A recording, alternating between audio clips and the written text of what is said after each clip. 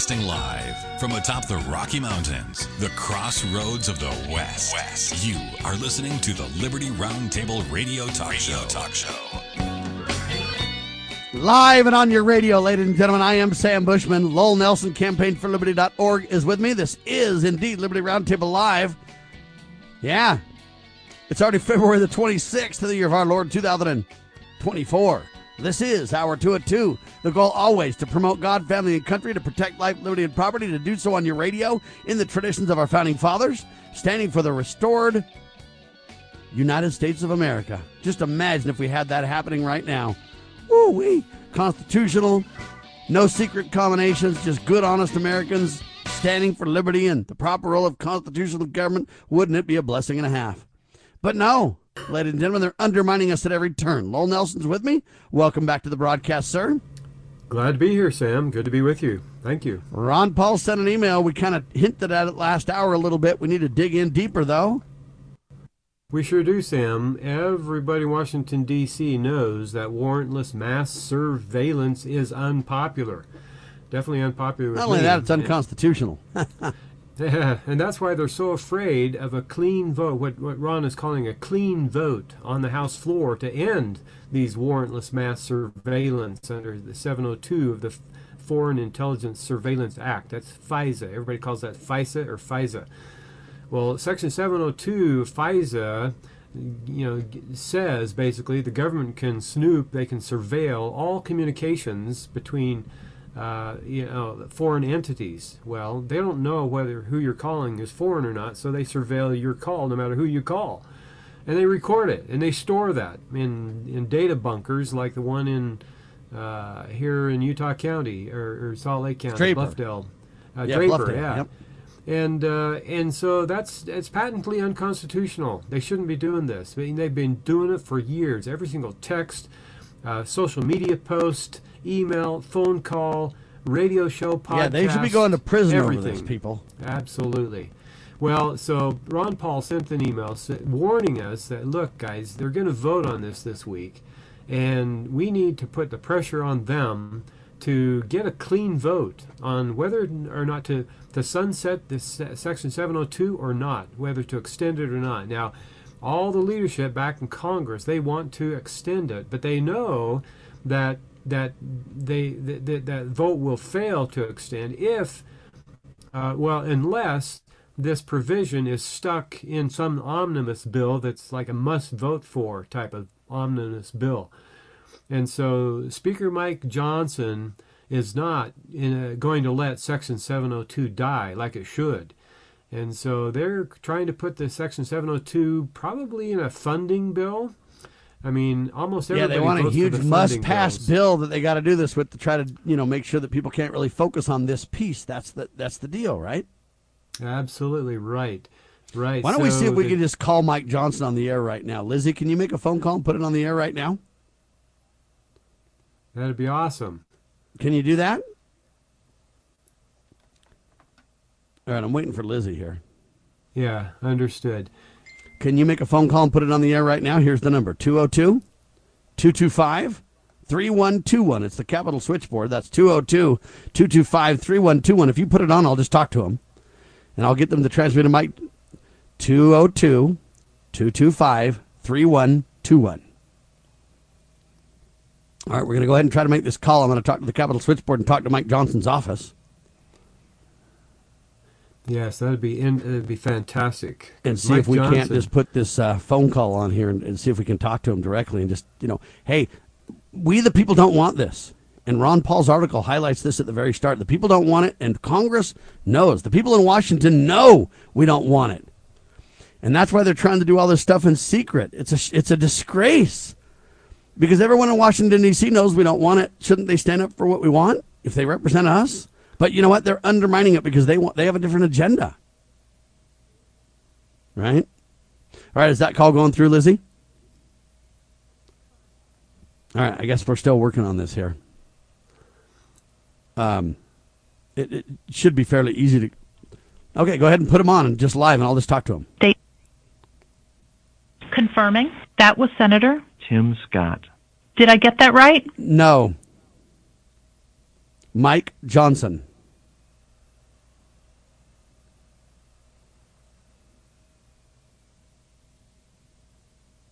All right. Anyway, we'll just have to move along. This just isn't going to work out, I guess. All right. Anyway, all I can tell you is it's a shame, and you all need to call your congressmen and senators, 202-225-3121, and literally get a hold of your senator, your House representative, your congressman. Say, you know what, this is an absolute disgrace. Shame on you for trying to put FISA in secret and put it in an omnibus spending bill. Reject it immediately. That's what they need to do. Confirming that was represented. Please hold while I connect your call. All right, good. I'm sorry. Extension number 67035. All right, I've never seen this before. Just hang up on that. I don't know why. When I call the Capitol, a person answers every time. But anyway, I don't know. Maybe they're not answering the phone because too many people are calling in, Lowell. I don't know. All I know is we've got to stand against this boldly, and we've got to shut down Johnson. Shame on him for this. He pitched himself as a constitutional Christian. He flat out lied, and now he's literally secretly, in a secret combination, undermining we the American people. Yeah, that's a huge problem, Sam. He needs to hear from us big time. So everybody, after this show, please call Congress, and especially Mike Johnson's office, and let him know that we want a clean vote on this mass surveillance, warrantless surveillance that's going on. Section 702 of FISA Act. Yeah. Anyway. All right. Why don't we try one more time? Dial that number, and if I can just talk to the thing, just put it on there. Then I will talk to it and see if I can get through. They've got now, they don't have a person answering like they normally do. It's some automated thing, and that's what's given us a little bit of trouble here, I guess. So,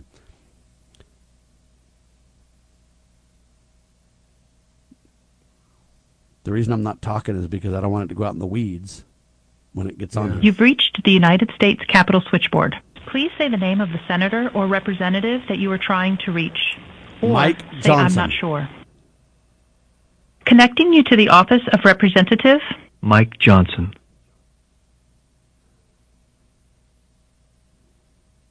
Dialing. Yeah, I'm sorry. Extension number 67035 didn't answer. You've reached the voicemail of Honorable M. Johnson, main line 2. Please leave a message. All right, my name is Sam Bushman. I'm a nationally syndicated radio talk show host. Me and my listeners would like to clearly call in and be very clear about this. We want an absolute shutdown. Let 702 of FISA expire. Publicly stand against it. Do not vote and or work in secret to pass this or expand this. Do not let this be part of a huge omnibus spending bill. Either shut it down entirely, or if it must come up for a vote, make it a single issue item where it's up or down and we can see who voted for what. You owe this to us, Mike Johnson.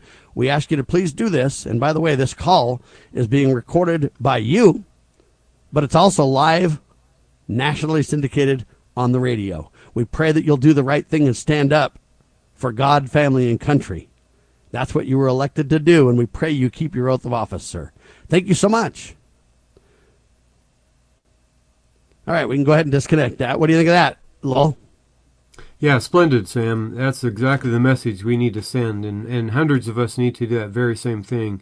And so I will be doing it after the show, Sam. Thank you for setting the example here for us. Thank you. All right, and thanks, Lizzie. The problem is that they, instead of having a normal Capitol switchboard or whatever, it got all wonky because it went out in the weeds, and then Lizzie would try to put it up, and then I'd say something trying to just not have dead air on the radio, and then that was sending it out in the weeds, and I didn't expect that. Usually they answer the phone now. Maybe they're getting so many calls they're afraid to answer now. Again, that's what they do too. Is they, for example, why is nobody answering Mike Johnson's office phone? Literally, ladies and gentlemen, at 11:14 a.m. Eastern time in the middle of a Monday. Why is nobody answering his phone? Why is nobody answering the switchboard Capitol or the Capitol switchboard? Why is no one at the helm here? Well, it just goes to show they don't want to hear from we the people. That's why. That's what's going on. All right, moving right along to almost one of the most scary stories I've ever heard of in my life, Lowell.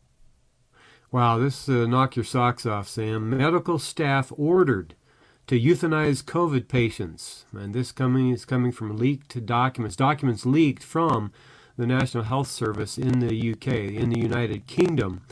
I'm going to quote a little bit of this article here. Explosive leaked documents have emerged that show medical staff were ordered to euthanize patients who had been admitted to hospital and tested positive for COVID-19. Sam, this report has sent shockwaves around the world after an investigation into the high numbers of COVID deaths, quote unquote, during the pandemic uncovered evidence that tens of thousands of elderly people were actually murdered to boost the mortality rates. Continuing the quote here from the article, the data provided for the report indicated that people were being euthanized using a fatal injection of Midazolam. The cause of their deaths was then listed as COVID, indicating that the virus was killing far more elderly people than it was. The explosive data from the report was made public by Australian politician Craig Kelly, the National Director of the United Australia Party. According to Kelly, the patients were euthanized in order to boost COVID deaths, quote unquote, and ramp up public fear to garner support for lockdowns and vaccines, end of quote. So Frank Bergman authored this news story, Sam, and it appeared on slaynews.com. Slay like in Slay the Dragon, slaynews.com. He characterized it as, quote, the crime of the century, end quote, and I would agree. He goes on to say, quote, these deaths were then falsely blamed on COVID, which was the basis of the public fear campaigns used to justify the lockdowns and mass mandated injections of the public, including children, with an experimental medical intervention that had zero long-term safety data. Kelly said in a post on X alongside copies of the data. Along the way, a small group pushing the need for mass mandated injections made billions. This paper shows that the UK spike in deaths, wrongly attributed to COVID-19 in April of 2020, was not due to the SARS-CoV-2 virus, which was largely absent, but was due to the widespread use of Midazolam injections, which were statistically very highly correlated with a coefficient over 90%, with excess deaths in all regions of England during 2020. The widespread and persistent use of Midazolam in the UK suggests a possible policy of systemic euthanasia. Now, further evidence has emerged to confirm that medical staff were ordered to inject patients with the deadly Midazolam as part of this disturbing agenda. I'll end the quote there for the moment. But, what would be really interesting now, Sam, is for medical staff to come forward and admit that they were ordered to inject patients with Midazolam. Bergman continues his article here, quote, Midazolam can cause serious or life-threatening breathing problems. The issues include shallow, slowed, or temporarily stopped breathing. This can lead to permanent brain injury or death. In the UK, regulators state that you should only receive Midazolam in a hospital or doctor's office that has the equipment that is needed to monitor your heart and lungs and to provide life-saving medical treatment quickly if your breathing slows or stops. However, the drug is criminally used in palliative care in the United Kingdom. End quote. Yeah, that's palliative care, by the way. Palliative, yeah. Yeah, palliative care, people need to understand a little bit of what that is. What's that care when you have 6 months to live that you go into called? Hospice. Okay, so palliative care, just so you know, precedes hospice. When we know that you're terminal, Lowell, and we know that you're eventually going to need hospice, hospice has kind of a 6-month general guideline for it. And it doesn't mean that you can only live 6 months, but it's really moved. So it's kind of elevated staged care. Palliative care precedes hospice. I know so much about this because I have a friend that's going through it, and I'm kind of one of his help caregivers. We help take care of his finances and all kinds of different things. And so I'm very involved in these meetings with it. I also used to sell health insurance. And anyway, so I know quite a bit about it. But palliative care precedes hospice. And it's because we're not really ready to escalate things as hospice would. We're merely trying to say, let's make things as comfortable as possible as you deteriorate to where you're ready for hospice. So that's what palliative care is, just so you know. That's good to know. Really good to know. It's when you're terminal, but you precede hospice based on guidelines set up by governments. That's basically what it is. And so when Bergman writes here that it's used illegally in the UK, he says the drug is criminally used in palliative care in the United Kingdom. And so by criminally, I think what he means is that it's illegal to use midazolam in palliative care in the United Kingdom, and it's widespread. It's done in a widespread manner. Another article about this I read was the fact that midazolam was ordered in huge quantities, unprecedented quantities in 2020 by hospitals. Yeah, and the question is, where did it all go, ladies and gentlemen? Yeah. And you could just follow the money, you follow the drugs in this case. But let me explain the difference in palliative care and hospice a little bit further so you understand. When it's hospice, it's not kill the patient, but it is let's do everything we can to keep them comfortable while they gracefully die is the idea. In palliative care, you're not ready to gracefully die. That's why you're not in hospice. And that's why it's clearly illegal, because you're literally escalating someone's death intentionally against natural, the natural process is the best way to describe it. You're literally escalating someone's death is what you're doing in palliative care. That's wrong, and it goes against the whole palliative care initiative. And Bergman put it this way. He said, quote, they were put on end-of-life care, which involved withdrawing their medication, depriving them of food and water, and pumping them full of midazolam and morphine until they died of starvation and dehydration. Their deaths were then recorded as being caused by COVID. Evidence suggests that midazolam was used to prematurely end the lives of tens of thousands of people in the UK. End of quote. And so, of course, the public was told these people died of COVID. And of course, they weren't allowed to visit their relatives in the hospital, right? I mean, there was a time in 2020 that you could not go see someone in the hospital. They locked you out, even if they're your own family. They had to die in isolation. You couldn't go visit them. Well, obviously, a lot of them were probably on this midazolam, and they were being killed. And notice, Sam, that the respiratory systems of COVID, notice how closely they resemble the adverse side effects of midazolam, right? If you get midazolam, you're going to have problems breathing. You have respiratory problems. Well, that matches the symptoms of COVID, respiratory problems. So, I don't know, Sam, this is a huge, huge story. Well, it's an explosive around-the-world report, ladies and gentlemen, and we really need to start to dig in to say, what did this happen in the United States as well? Where did this occur? Okay, if we look at the big, I don't know how to say this medication. What is it again? Midazolam. Midazolam, okay. There was a ton of midazolam, purchased or whatever you want to say, put in the pipeline. Was it done in the United States too? Because we know that they use remdesivir a lot of times to kill people too, right? Yeah, remdesivir would hurt the kidneys big time. And it sounds like this midazolam hurts the respiratory system big time. So there are probably a number of... This is pure evil. Oh, man. You can't describe the depth of darkness associated with this type of thinking. But apparently this is, I read the report myself, Sam. I went to the National Health Service, or NHS, whatever it is, and read the very report. It's the PDF I linked in the show notes here. But that's in Australia, right? It's a report out of UK, but brought to light by this gentleman from Australia. So, yeah. The National Health Institute is the one that published it, and they're in the UK. And it was supposed to be covered up. It was supposed to not get out, but it has been leaked. Now, I don't know who leaked it, and I'm sure that the authorities are mad. Well, I hope we don't find out who leaked it. They'll end up like Julian Assange. Yeah, that's the price you pay of being a whistleblower, apparently. But, kudos to whoever leaked this report, because it is a damning report. It's just... a fatal injection is what they're calling it, ladies and gentlemen. This is just absolute diabolical evil. This is just... you can't even make this stuff up. It's that crazy.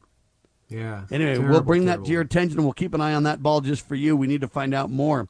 As Lowell wisely said, hey, let's start having whistleblowers come forward and say, yeah, I was told to inject this, or I was this, or I was that, or, I know that people were, and here's the docs, or whatever. It'd be very easy to bring this forward now with this report, because all you've got to do is just kind of bring truth to power on it, and that's what we're advocating for next. Let whistleblowers come to the table and say, yes, yes, yes. You also wonder these drugs, whether it's remdesivir or this other, what's it called? Sorry. Midazolam. Midazolam. I'm so sorry. It's hard to, these words are spelled weird and stuff. Anyway, midazolam. You kind of wonder, hey, we need to do studies too where they saw these strange blood clots and strange, weird, I don't know what you call them, long things in people's bloods and in autopsy reports. You wonder how much that contributes to this as well, Lowell. Yeah, that long fibrous material in the bloodstreams or in the arteries. Is that a result of this medication? Because Because that would prove that being involved more too. Yeah, I think that was probably the spike proteins that were causing those fibrous materials. But it's anyway, sobering. Donald. Yeah, sobering to say the least, Sam. We'll get more. I'll watch that, but you know, people can read that on slaynews.com, that article, and then you can go to the source document, the public report out of the UK, and kudos to those who are bringing this to light.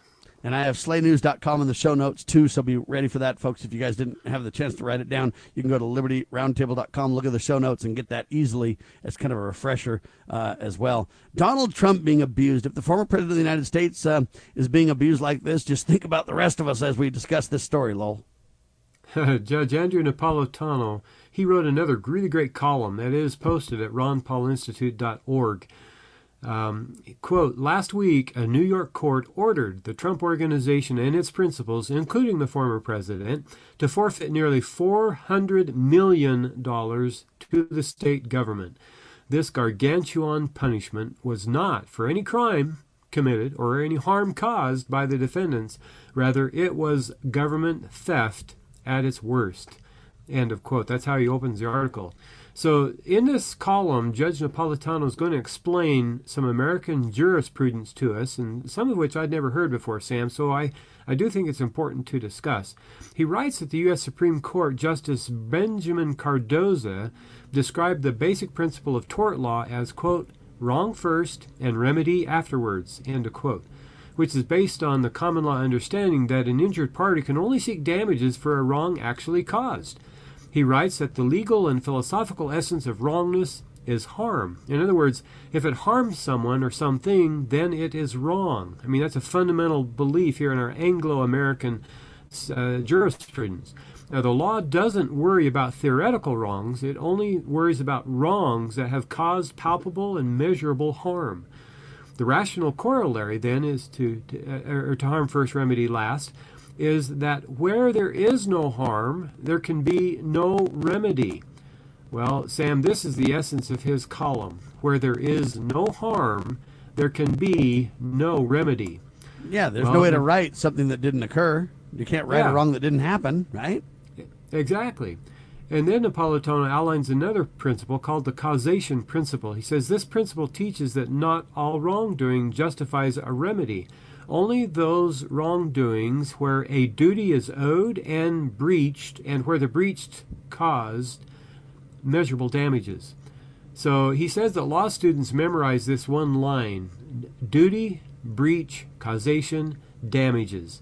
And so I guess that's a mantra that law students memorize. Yeah, I've it's never their heard it duty before. to discover and determine a breach. If there is a breach, their duty is to determine if it caused damages. It's very and if simple. there's damages, then remedy. Then there must be a remedy. Yep. That's right. It's very, very appropriate, I think. It's a maxim of our American jurisprudence, and I like it.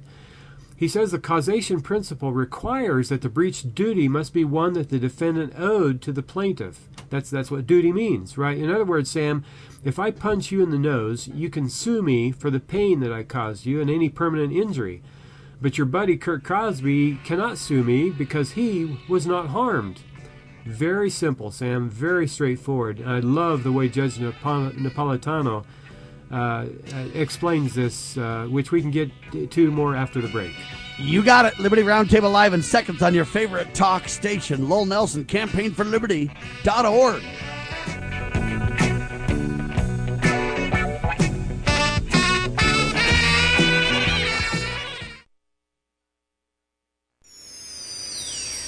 Proclaiming liberty across the land. You're listening to Liberty News Radio.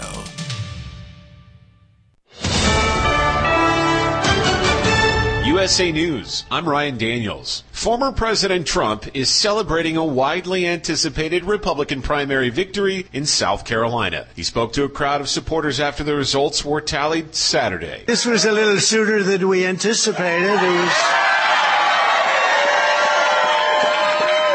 an even bigger win than we anticipated. Challenger Nikki Haley says she'll stay in the GOP race until at least Super Tuesday, which is next week. Some politicos want him to step up and potentially challenge for the Democratic presidential nomination, but California Governor Gavin Newsom says he's all in for a second Biden term in the White House. What he's done in 3 years has been a masterclass, close to 15 million jobs. That's 8 times more than the last 3 Republican presidents combined. Speaking on NBC's Meet the Press, meanwhile, the Trump campaign continues to push messages about the U.S. economy and how it was humming under his administration prior to the COVID-19 pandemic. One Republican, one Democrat are working together to try and get a multi-billion-dollar foreign aid bill through the U.S. House of Representatives. It was introduced as a cheaper version of the $95 billion measure passed by the Democratic-controlled U.S. Senate earlier this month. Normally, any kind of discharge like that would take 30 days to even be considered ripe. We figured out a way with the parliamentarian to expedite that to a 7-day period. Pennsylvania Representative Brian Fitzpatrick co-authored the bill.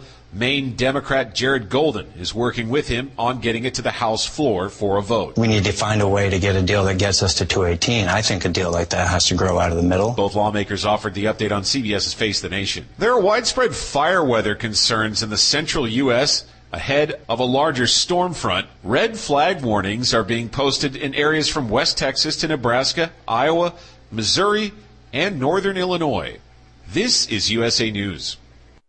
Okay, I'm talking funny because I'm in the witness protection program. I have too much credit card debt and I don't want people to find me. Okay, I'm just kidding. We're going to talk about credit card debt. Right, those plastic things that we all have in our wallet. Are you in your 50s or 60s and you're still carrying around a mound of credit card debt? Wouldn't it be nice to start banking that money and save a little money for retirement down the road? We help people restructure their credit card debt all the time. We show people how they can get out of credit card debt in months, not years. Listen, you'll be carrying around credit card debt for the rest of your life unless you deal with it right now. We offer a free consultation so you can learn how you can finally wipe out your credit card debt and start saving money. Give us a free call right now. Call Debt Solutions Network now. 866-451-3328. 866-451-3328. That's 866-451-3328.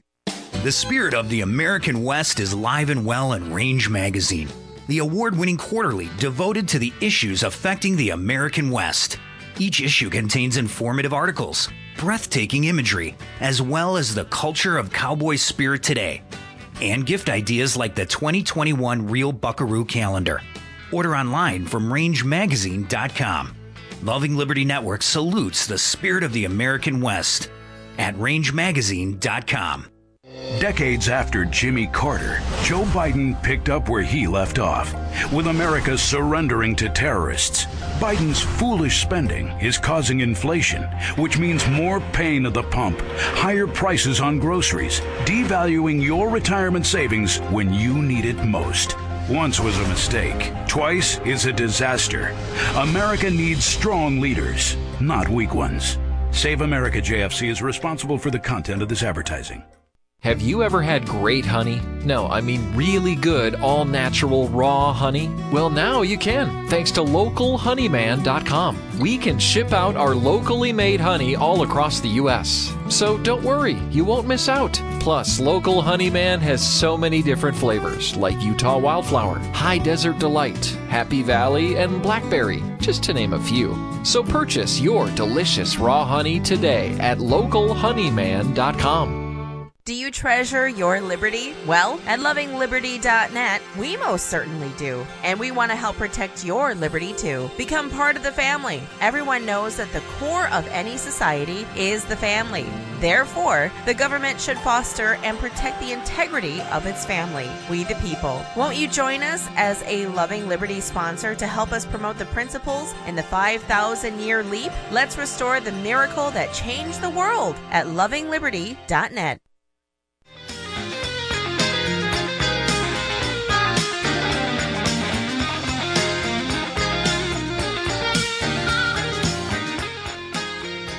Welcome back, ladies and gentlemen. This is Liberty Roundtable Live. You are listening to Sam Bushman, your host, and my name is Lowell Nelson. I have the blessed opportunity, to be with Sam here on the radio 9 o'clock Monday mornings. And no matter how you're listening to this recording, before or during or after, we welcome you to Liberty Roundtable Live. We've been talking about several very, very important things this morning. Number one, the importance of calling Congress and letting Speaker Mike Johnson know that we want a clean vote on this extension of Section 702 of FISA. We don't want mass warrantless surveillance. We want them to end it now, and they're going to have a vote on it this week. Ron Paul brought that to our attention. And then we turn to an article by Slay News where it's talking about the euthanizing of thousands, tens of thousands of people, elderly people in the UK.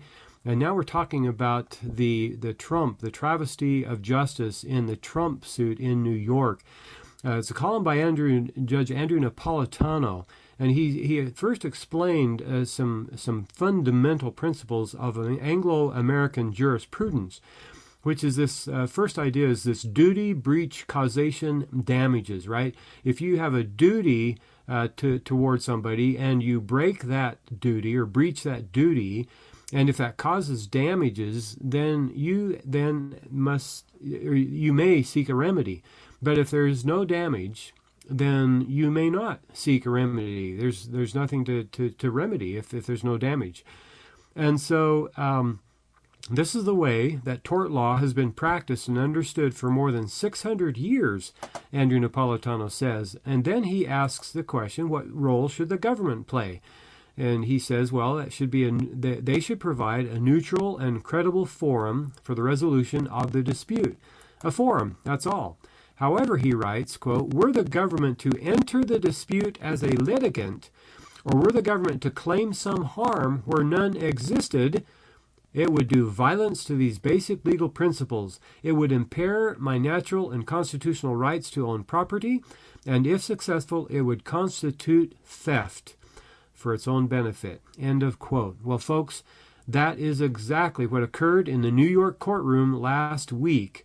The state of New York was the government, and the Trump organizations and its principals were the defendants. Was the government harmed? No. The government was not harmed, although they did argue that Trump's corporation was not fully accurate in its loan applications and thus was charged a lower interest rate on the loans than it should have been charged had it been accurate. Now think about this for a second, folks. Let me stop there, though, and say to you that they're lying. Just so you know, I used to be a mortgage broker for residential and commercial mortgages, Lowell. Mm-hmm. So I know a lot about this. You don't make claims of evaluations in mortgage applications. Now you can say, well, Sam, wait a minute, on commercial you do. You highlight what your rental this and that is, or you highlight this and that. That's all true, but it's all contractual in nature. So if I say to you that this rent is this much in a contract, then I got to show proof of about 12 months consistent that, you know what, I've been receiving the payments that I claim. If I say that, hey, this rental is full and it brings this rent, I've got to show the contract and then show the deposits in my account proving. Okay, every item in a loan has an audit trail, has a line item in the documentation to back up what we claim. If I say that I'm employed, they say, here's a verification of employment. We called his employer. They say he's this and he makes this. Then I got pay stubs to double back that up.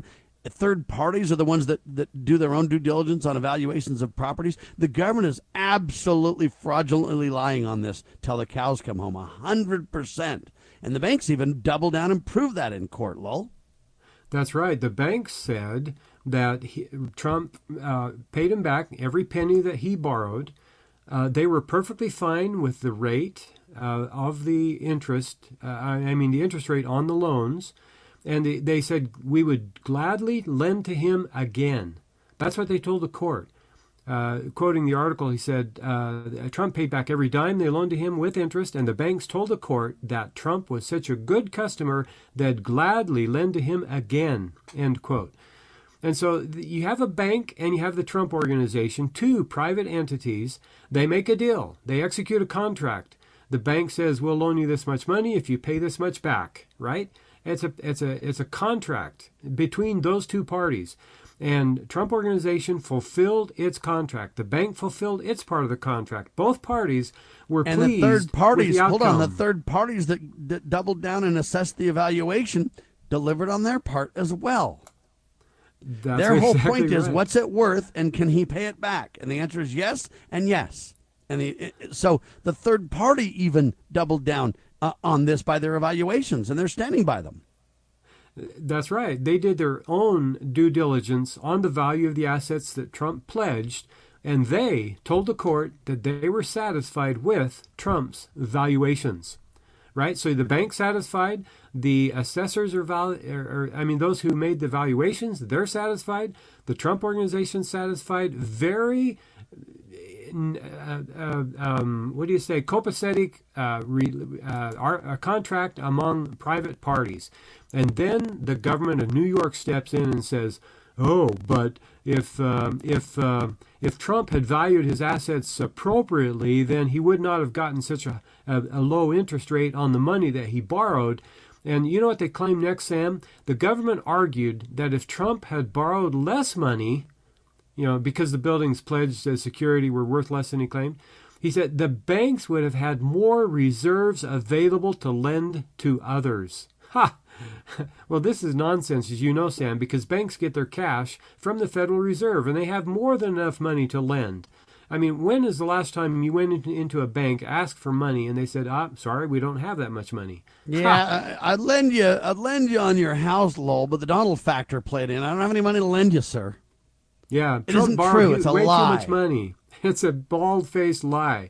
Trump borrowed too much money, so we don't have any. And not only that, the other side of the coin could be argued too. If Donald did get a loan and he is paying it back successfully, that paying it back plus interest is where the more money comes from for other loans. And the fact that he paid stellar, the fact that he paid on time and paid every penny back, proves that that's how they make money. Otherwise, you might as well say, well, they shouldn't be able to do very many loans because, they want to do as many loans as they can do that float, that makes sense, right? Yeah, because it gives them more cash to lend. It's funny how that works, but this is a debt-based society, right? And so what did Trump do with the money that he borrowed? Did he just put it in a shoebox and hide it? Well, no way. He used it to develop New York City real estate, and those developments created thousands of new jobs and much new wealth. And so, Sam, this not only is that, huge... the taxes, if he evaluates it too high, all that means is the taxes are more too, right? Yeah, absolutely right. So it's a huge travesty of justice, Sam. Napolitano concludes his article by writing, quote, by rejecting established legal principles, this case has done more harm to the rule of law than any misstatement of asset worth has done to the banks. The government enacted a statute that permitted it to claim harm where none existed and then steal from a wealthy entity, and a judge who is sworn to uphold the Constitution let the government get away with it. End of quote. Sam, it just boggles the mind. We've got, and now they're threatening to take away Trump's assets if he doesn't come up with the money as timely as they expect, as well. Oh, it's a huge travesty of justice. I'm just at a loss of any other words to describe the injustice that's being wrought in the state of New York by the state. Well, the bottom line is we need to push for accountability and prosecute for criminal activity. That's the bottom line. And these people have committed criminal acts, and they need to be prosecuted and removed from their positions. I wonder if there would be a sheriff in New York with the guts to indict the government of New York, the public servants in New York that are causing this injustice. That would be awesome, wouldn't it, Sam? It certainly would, ladies and gentlemen, and we need more of that. All I'm telling you is this is a travesty. We'll keep an eye on this ball, though. Donald Trump just filed his appeal about this, by the way. So we'll keep an eye on that ball. Good. Well, that's all I want to say about that article. I just appreciate Napolitano's treatment of the subject because in my mind before now, it was all kind of a blur. I didn't really understand the issues that were being litigated, but now I do. And it is terrible what the state of New York has done. And I'm just telling you from a mortgage broker, though, there's no way Donald can hoodwink everybody about the evaluations of properties and evaluations of assets. That's just an absolute lie. Third parties verify that. And they do all kinds of approaches in terms of the evaluations and everything else. And all you got to do is go look through the loan file to see, hey, when they made this claim, what was used to back up that claim? A third-party appraisal? Great. What approaches were used in that business appraisal on that business property and stuff like that? This is very easy to determine. And if anybody changed the evaluation without the documentation necessary or the evaluations to do so, it would be a third party at the least. But because Donald paid every penny back plus interest, even if they did make a mistake on the evaluations, it harmed no one. Go ahead and skip the break. It harmed no one because Donald paid it back nevertheless. So it's just absolutely fraudulent by the government. All right, the guy's name is Jerry Sheridan. He's a hero. Lowell? Well, yesterday I received an email from Richard Mack, who's president of the Constitutional Sheriffs and Peace Officers Association, the CSPOA. And Sam, I happen to know that you are the director of that organization. I'm the CEO of CSPOA. CEO, right. And Richard is the president. I'm good friends with Richard. I'm good friends with you, Sam. And Richard just sent me a personal email. He invited me to check out a sheriff candidate in Maricopa County named Jerry Sheridan. This is what he wrote to me, Sam. He says, I wanted you to know, Lowell, that we have a sheriff candidate here in Maricopa County who is the real deal. He came to our CSPOA seminar in 2017, and he won the primary 4 years ago. However, the Democrat won because he was funded with millions of dollars by Soros. But that sheriff just resigned, which leaves Sheridan in the driver's seat. He can and should win this. Maricopa County Sheriff's Office is the fourth largest sheriff's office in the United States, and this will be huge for the CSPOA and for America. Yeah, it's the third or fourth largest based on Houston and Maricopa County basically battle back and forth to see which one. It just depends on the populations at the time, but it's the third or fourth largest. They kind of go neck and neck and battle back and forth for that third space or third slot, by the way, in terms of large counties in the country. And then he says, Lowell, I'm working as a volunteer for him because I know how vital his election will be to us all. If there's any way you could make a donation, please do so at SheridanForSheriff2024.com. End of quote. So I will be doing just that, Sam, and I invite our listeners to do the same. I'm not asking you to do anything. I'm not asking you to do something I'm not willing to do myself, bottom line. The website is Sheridan and then the digit 4, Sheriff, and then the year 2024.com. So that's SheridanForSheriff2024.com. Now, Sam, do you know Jerry? You probably met him in 2017, right? I know Jerry, and I've had him on the radio and TV with me. I know him. I've researched his details and his credentials and everything else. The guy is the real deal, as Sheriff Mack wisely tells you. I support him without reservation 100 or 1,000%, let's say that. And I publicly endorse him for sheriff of Maricopa County. Now, I'm not in that county, so I can't vote for him, or else I would. But I'm telling you right now, I'll raise money for him. I'll do everything that I can to see his success because he's for real. He's true blue. And when you get that together and you get the third, fourth largest county with a constitutional sheriff, you're gaining some real ground, ladies and gentlemen. And I'm telling you right now, Jerry Sheridan is for real. I really enjoyed looking through his website last night. His family moved to Arizona when Jerry was a senior in high school. So after graduating from high school, Jerry entered the Maricopa County Sheriff's Office Reserve Deputy Academy and in that and served in the sheriff's office for almost 40 years, Sam, spanning 4 decades, like 37, 38, 39 years. I mean, a long time in the Maricopa County Sheriff's Office. One other fun little anecdote from his website I find very interesting. He writes this, quote, "It was also one late night on patrol while at a barricade subject situation that his life changed forever." He's talking about his life. Okay, he met his wife, Stacy. Stacy was the daughter of one of the other deputies, and they have been inseparable best friends for more than 30 years of marriage. They have 2 daughters, 2 grandchildren, and a great son-in-law. Turns out, Sam, the daughter was coming home and was unaware of the barricade, and she waltzed into the line of fire, potential line of fire. And so Jerry jumped from his position and whisked her out of the potential line of fire to a safe location, because they had this area of the house barricaded, this area of the block barricaded. Well, she unknowingly waltzed in to a very dangerous situation where she could have lost her life. So anyway, that's how Jerry met his wife. You say, hey, tell us how you met. You say that to another couple, and you hear this story, and you just go, that is the classic Prince rescue scenario, isn't it? But it's for real. Lowell, it's really true. Yeah, really. That was a really great anecdote. I loved reading that. And then later in his career, see, this is where Sheriff Joe Arpaio was sheriff in Maricopa County. And so one day, Sheriff Arpaio asked him to come in and visit with him. And he wondered, what in the heck does Sheriff Arpaio want to do with me, you know?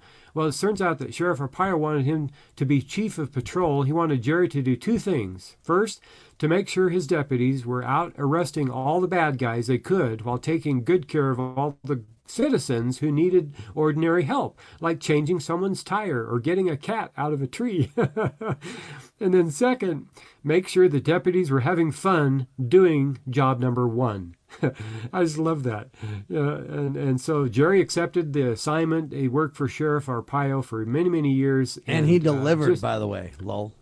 Oh, yeah, fantastic. Great track record there, Sam. So I'm going to send him a check, Sam. I'm going to make a sizable donation to Jerry Sheridan, and I would invite our listeners to do the same. Check out his website, Sheridan4Sheriff2024.com, and let's get this good man elected, Sam.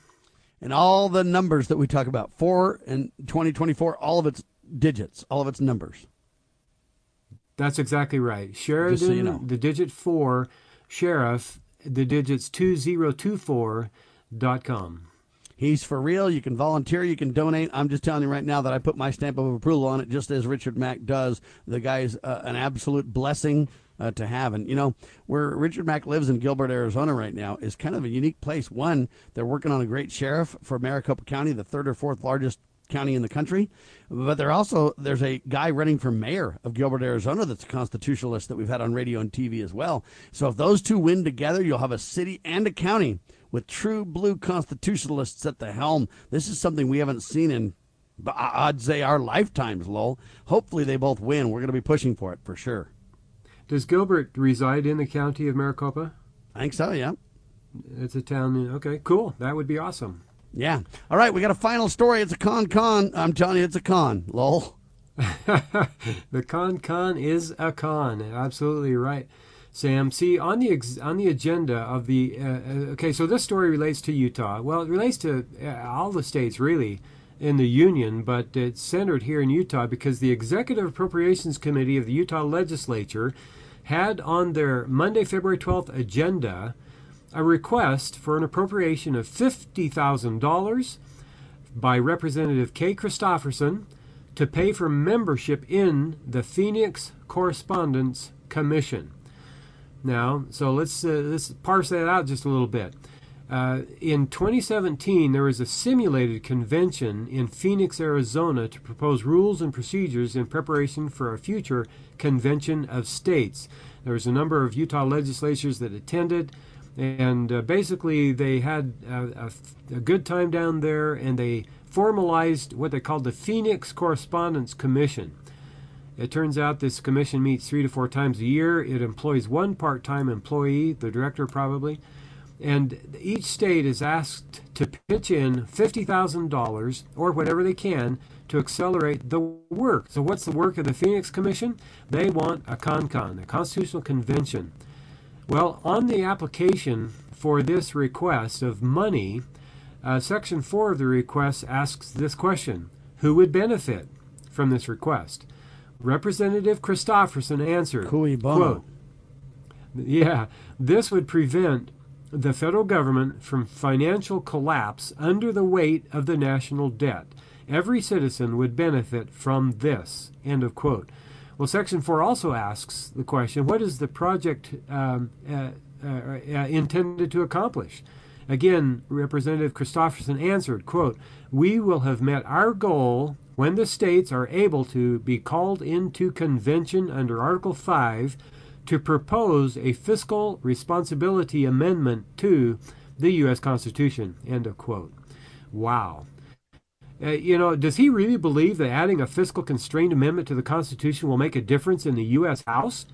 I don't think so, Sam, because every balanced budget amendment I've seen has a loophole through which Congress would be able to slip if they really wanted to, right? Some national emergency or some war time, war is endless. We're in endless war. So if they put that loophole in, then Congress will easily be able to slip through that. Well, I did a little more digging, and I found a piece of correspondence from the Phoenix Correspondence Commission dated September 21 of 23, right? That's just last September. The president of the commission, by the way, is none other than Representative Ken Ivory of Utah, who serves as president of the commission. So think about this, Sam. You've got Christopherson recommending that Utah taxpayers give $50,000 to an organization where Representative Ken Ivory is the president of. It's a private organization. It's not a government entity. It's a private organization. It just makes me a little bit angry. Well, shame on Ken Ivory and shame on these folks literally swearing an oath to the supreme law of the land and then basically using the loophole to undermine it. Glenn Beck's even come to his senses on this. We hope others do as well, Lowell. Yeah, Glenn Beck wrote the following in September of 22. That's just 2 years ago. He says, quote, "I've been a supporter of the Article 5 Convention of States. I've been a pretty big supporter, a vocal supporter. I am reversing that today because after some real thought and prayer, we are not the people to open up this sacred document. We are not the people. That was a God-inspired document that was divinely written. You can read that from I don't know how many founders. The very hand of God was involved." End of quote. Continuing the quote. He says, Benjamin Franklin even said that. The very hand of God was involved in writing that document. Do you believe that we could send that kind of delegate today? Someone who, when they got to an impasse, somebody like Ben Franklin would say, let's pause and go to church and pray. They did not politic, they prayed. I am not for opening up that Constitution anymore because we are not that people anymore. End of Amen quote. to Glenn Beck. I'm finally grateful he's come to his senses. And again, this is where we need to keep working because more and more people are waking up to the true realities of this. I've been against the con from the beginning, but others are coming to their senses. Even Janine Hansen in Nevada writes about this, right? That's right. She is the Eagle Forum National Constitutional Issues Chairman. And she cited an article by Karen Schumacher that exposes how the Convention of States has violated campaign spending laws in states around the country, states like Montana. And she goes into great detail in her article describing the shenanigans played by Convention of States. COS, by the way, is an organization, Convention of States. It's a private organization. Basically, Mark Meckler and his cohorts, they want to have this Article 5 convention. And she writes about all the laws they've broken. And then she asks the question, where do billionaires get off thinking they can, through their wealth, have the ability to change the course of a country and how people should live, vote, and even think? Can they not find a better, more positive way in which to spend their riches? Surely, somewhere, there's some kids who need new shoes and clothes. Just, it's amazing. Janine must be amazing. She puts truth to power, all right. Yeah, I've never met her, but I sure like to do that. Well, Sam, our job is to scrutinize every aspect of what our public servants do and who they are choosing to follow. That's our job, folks. We need to scrutinize every aspect of what they do and who they are choosing to follow. Sam? Here's a big shout out to all truth tellers. Thank you so much, and God bless every one of you. I'm just telling you right now from the Liberty Roundtable team, thank you. Lowell Nelson, one of them. Liberty, campaignforliberty.org is the website. Lowell Nelson, campaignforliberty.org. LovingLiberty.net is our nationally syndicated radio network. LibertyRoundtable.com is my website. Donate to all of us liberally. Every penny will be used because we're truth tellers. And we'll use our funding, that sacred funding, for that purpose alone.